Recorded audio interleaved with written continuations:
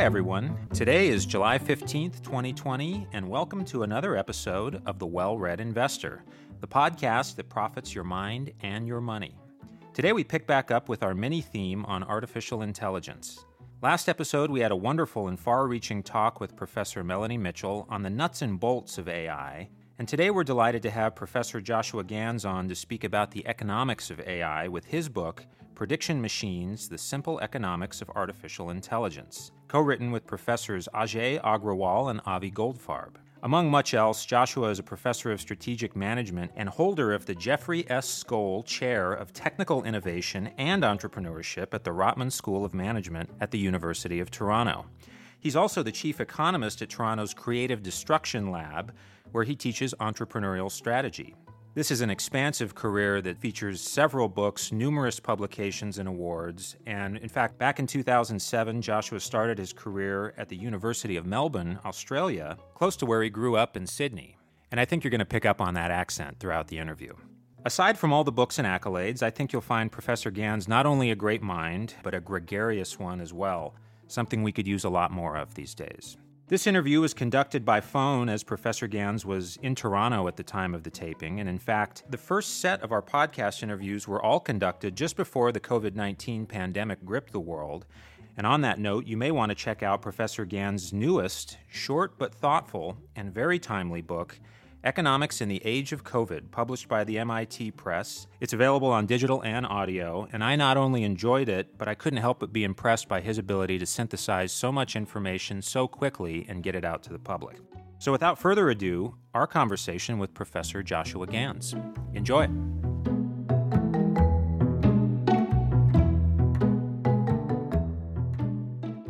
Joshua, welcome to the podcast. Good to be here. You know, one question we always ask our guests is, why should investors be familiar with your work? In particular, we wanted to be able to think about and do what we did best as economists and business school professors and think about how to explain and structure decisions with regard to, is artificial intelligence relevant for your business? We spent a lot of time talking to economic historians about a technological change and whether something's a big radical technology or not, which helped crystallize our thinking in terms of, what do you look for with something called artificial intelligence that can give it some economic meaning? How do you translate what is quite technical into things that are relatable from an economic sense? And so that's why we eventually wrote the book. So tell us a little bit about yourself, but I want to start a little bit more towards the beginning of your journey. So how did you start to think about this, and how did all that begin? Well, we became interested in artificial intelligence around 2014 when we saw through our program called the Creative Destruction Lab here at the University of Toronto, many startups coming applying this new form of technology, machine learning, which is a catch-all for the latest advances in artificial intelligence. And, when you see that happening literally on your doorstep, you get interested as to whether you're seeing something significant or not. And we became convinced that this was going to be a big thing. How does a collaborative process work when you're working with other prominent economists, other economists who do quite a lot of writing? How do you come together that way? How do you have a common idea? And really, how do you work together? Well, I think we're all colleagues. We're all in the same building. We were all involved in the program for the startup firms. So these things come naturally through discussions. I think at various times saw different angles on the phenomenon. And so it was through that interaction that we ended up writing the book together. And it's an interesting process. We each have our strengths and weaknesses. And I guess we ended up complementing each other. Yeah, I would say so. And, one of the real, I think, just stark and interesting points of view of the book is that when you look at AI, machine learning as an economic issue, you sort of describe predictions ultimately as a kind of commodity, or at least some point they'll be in the future kind of a commodity. And that really one of the things I learned from it was that we just do a lot more predicting day to day than we realize we do, that life is just full of those predictions. Yes. Just to step back a second, artificial intelligence itself has a whole lot of loaded meanings, which was part of the confusion. It gets built up in popular culture, Terminator movies and what have you. And so that gives a sort of distorted view on what we really have right now. I see our role as economists to somewhat desexify these sorts of things. And so what that meant was, in this case, was saying, what is this machine learning really doing? It hasn't created a robot. It hasn't created a new intelligent life form or anything like that. What it does is one thing. It improves our ability as essentially statisticians to predict stuff. Yeah. So that's all it did. And so when you realize that, you start saying, well, where do we use prediction? And in some places, it's fairly obvious. People predict the weather, whether you take an umbrella to whether you launch an invasion of Normandy. Those are reasons to have those predictions. But what's interesting is that prediction problems are not always just about the future. They can be about other things as well. For instance, if I want to train a computer to find pictures of cats, what I'm saying is I want the computer to examine all of those pixels in images and tell us when they find something that a human person would agree was a cat. It sounds very convoluted, actually, but it is still at its heart a prediction problem where you've got a whole lot of information that you don't know what to do with, and you put it through a filtering process to take and give you information that you need. So I've seen you in several venues. In one of them, you were speaking about Nick Bostrom's book, Superintelligence, and you sort of described yourself as kind of in the middle on AI, particularly as you've described it in terms of its dangers and its promise. Where are you on that today?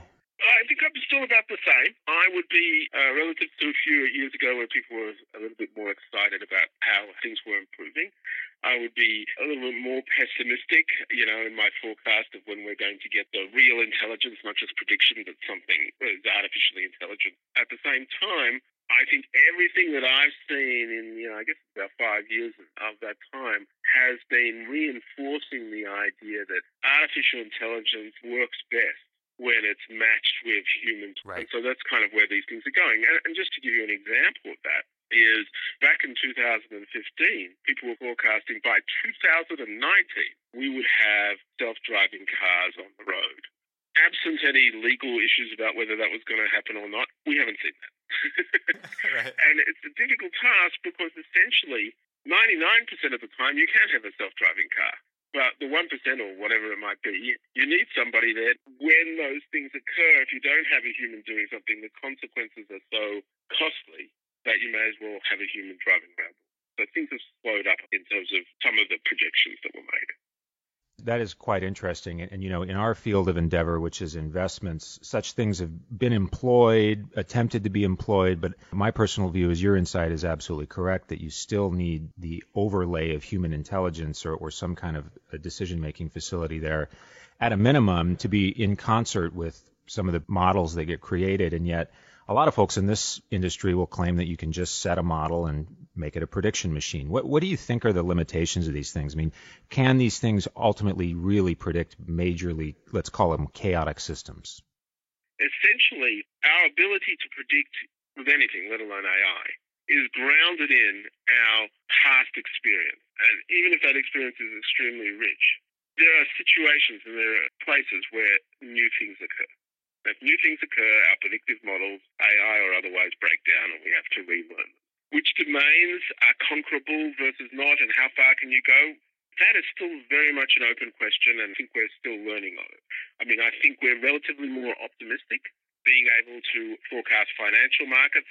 I'm pretty sure that's not on the table because it's an excellent reason. As soon as we develop something that is forecastable, people change their behavior and the model goes out the window. There's no doubt about that. So that's the first thing. But the second thing, in terms of the adoption and performance of AI, is in knowing what to do with it. So one of the things we learn from the history of major technological change, electricity, computers, etc., is that it takes time. The productivity didn't come up from electricity until about 40 years after it was first deployed for use to power machines and things like that, because factories had to be redesigned completely around the fact that they now had cheap power. And once that redesign happened, then things could get exploited. And so I think we're going to see the same thing happen. And one of the goals that we had writing the book was to get people thinking about the fact that it's not just some magical thing. You can't just buy some AI and you're going to have dividends.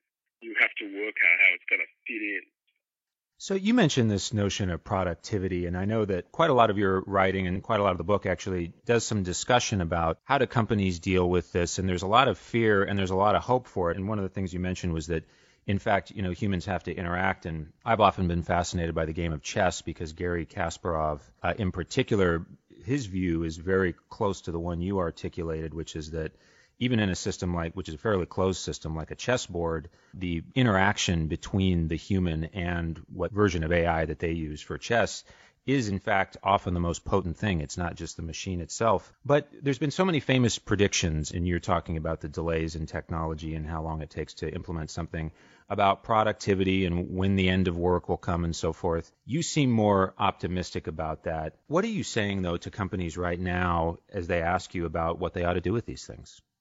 I have a broad message. It's that if you were sitting there saying, I could adopt AI, and on the benefit side of the ledger is something calculated like, here is the amount of labor cost I can save by doing this, some projected amount. My advice currently is to throw away that kind of thinking. Invariably, your ability, just like with a self-driving car, the ability to kick out a human, you got to get things right on a lot of dimensions to be able to do that. Because more often than not, when we try to remove a human, we realize that they were doing more than we thought they were. So, people might talk about, okay, with self-driving cars, you can get rid of a human who's driving a school bus. And that may be true, but that's a very different question because now you say to yourself, so you would be happy having your kids get together, get picked up by a self-driving bus with no adult on board. Parents are just thinking, hold on a second, wait a second, no, that's different. Because the school bus driver is not only driving the bus, they're protecting the kids from various things, including each other. In other words, you should be thinking about, well, now that that's the case, what can I do with that person? They don't have to worry about driving. Maybe they can start the class lessons on the bus. And I think that also applies to things like truck drivers. Truck drivers, this big category, 3 million in the US, one of the biggest employment categories in most economies. So people say, we can have self-driving things. We won't have to have any of these truck drivers. And then you start to think, you really want to send a load all the way across Canada, east to west, with no one there? What if something happens? What if somebody tries to hijack it and steal whatever's in the load? And you start to realize that the driver is doing more than just driving. Right. But the idea that you're going to fire that person, not as obvious now. So that's my thought for businesses is don't think about it that way. Don't think about human replacement. It's a bit of a pipe dream. Think about human augmentation first.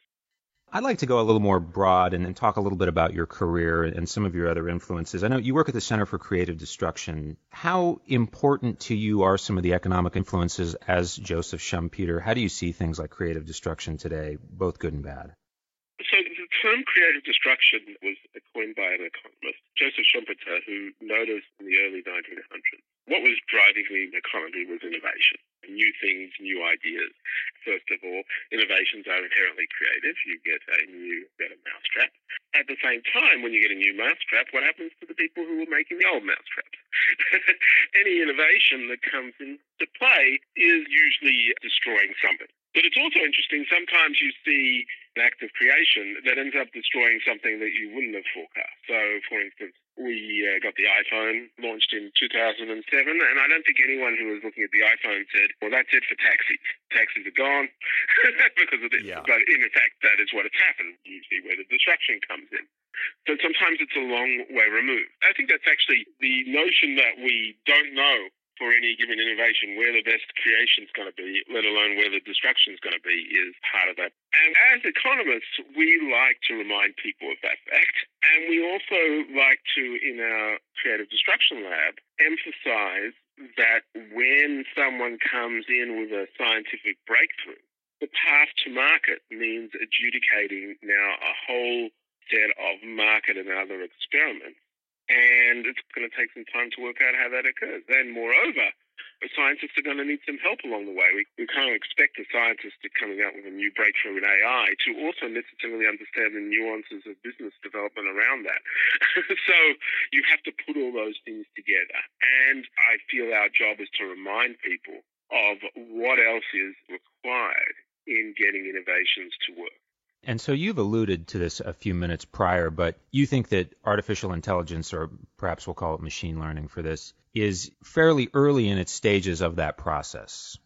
Yes, absolutely. If you imagine the fusion of the technology as like an elongated S-curve, at the early stages of the technology, it sort of like gets a little bit of traction. And then at some point it takes off and it's everywhere. And then eventually it hits some sort of upper limit. We're at the upper limit of adoption of iPhones. That took a process of a decade or so. But with AI, it's not just that we're trying to push people using this stuff. We're still trying to get it technically better. And so we're still on that middle bottom part. We could be getting a lot of improvement, but I still think we're still a ways off knowing what to do with it, knowing what its potential are, et cetera, et cetera.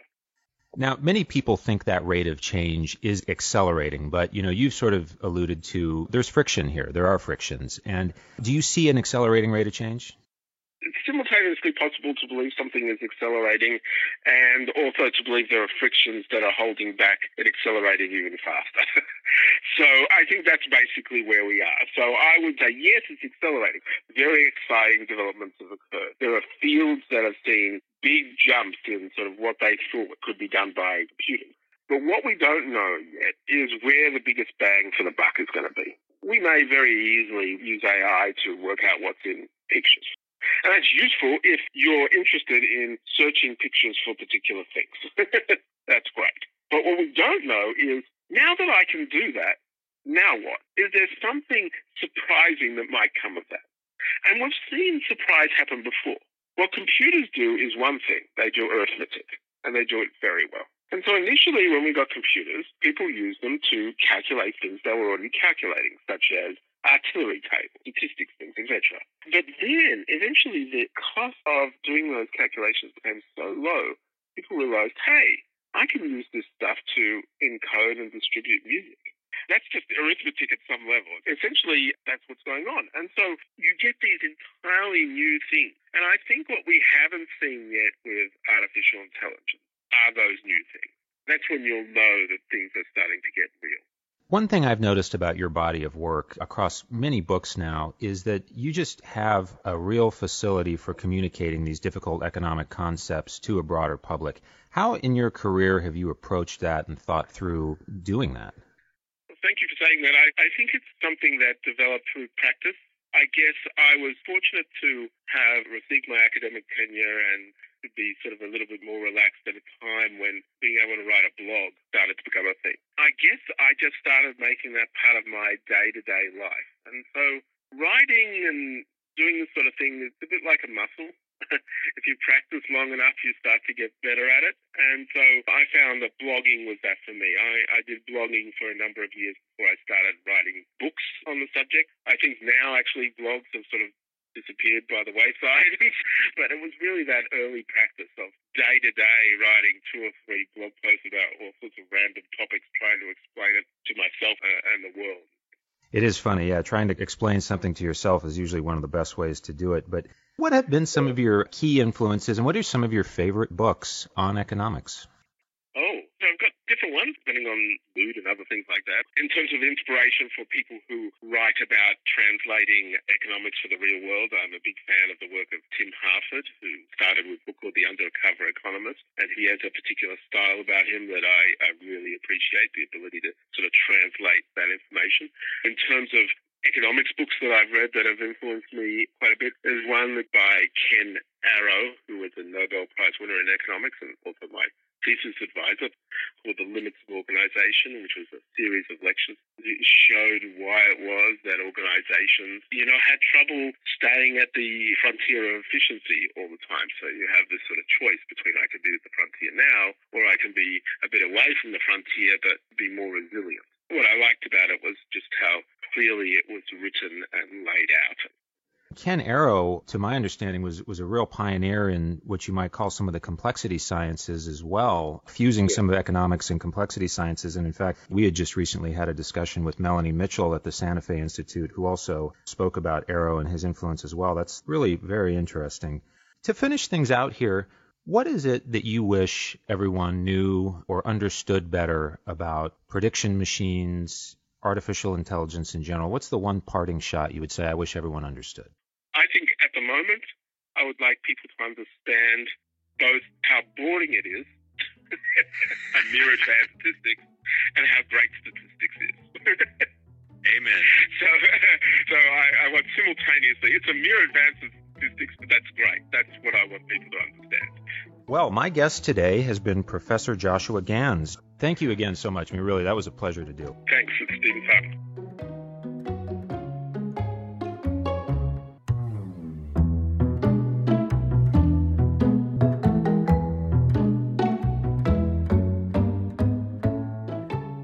Well, there you have it, our conversation with Professor Joshua Gans.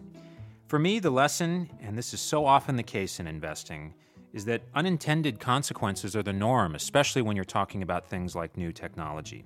I personally loved Professor Gans' idea that, when the iPhone arrived, nobody instantly said, well, that's it for taxis. I think that's a brilliant way to consider that. And it's also very consistent with Melanie Mitchell's view when we had her on the program that, yes, AI is powerful, it can be powerful, but in very specific domains, and it's no replacement for human judgment and context, not by a long shot. At any rate, thanks again to Josh, and thank you again for listening. Wherever you may be hearing The Well-Read Investor, please comment, like, and subscribe. Or visit our website, wellreadinvestor.com, for more information, and look for additional book reviews not featured on the podcast coming soon. Meet us back here in 2 weeks on July 29th when we speak with Dr. Brian Arthur about his book, Complexity and the Economy. We'll embark on a very broad discussion about economics, complexity, the nature of technology, of which Dr. Arthur is an expert, and we'll even touch on the idea of free will in human economic action. It's going to get weird. So until then, may all of your reading profit your mind and your money, and take care.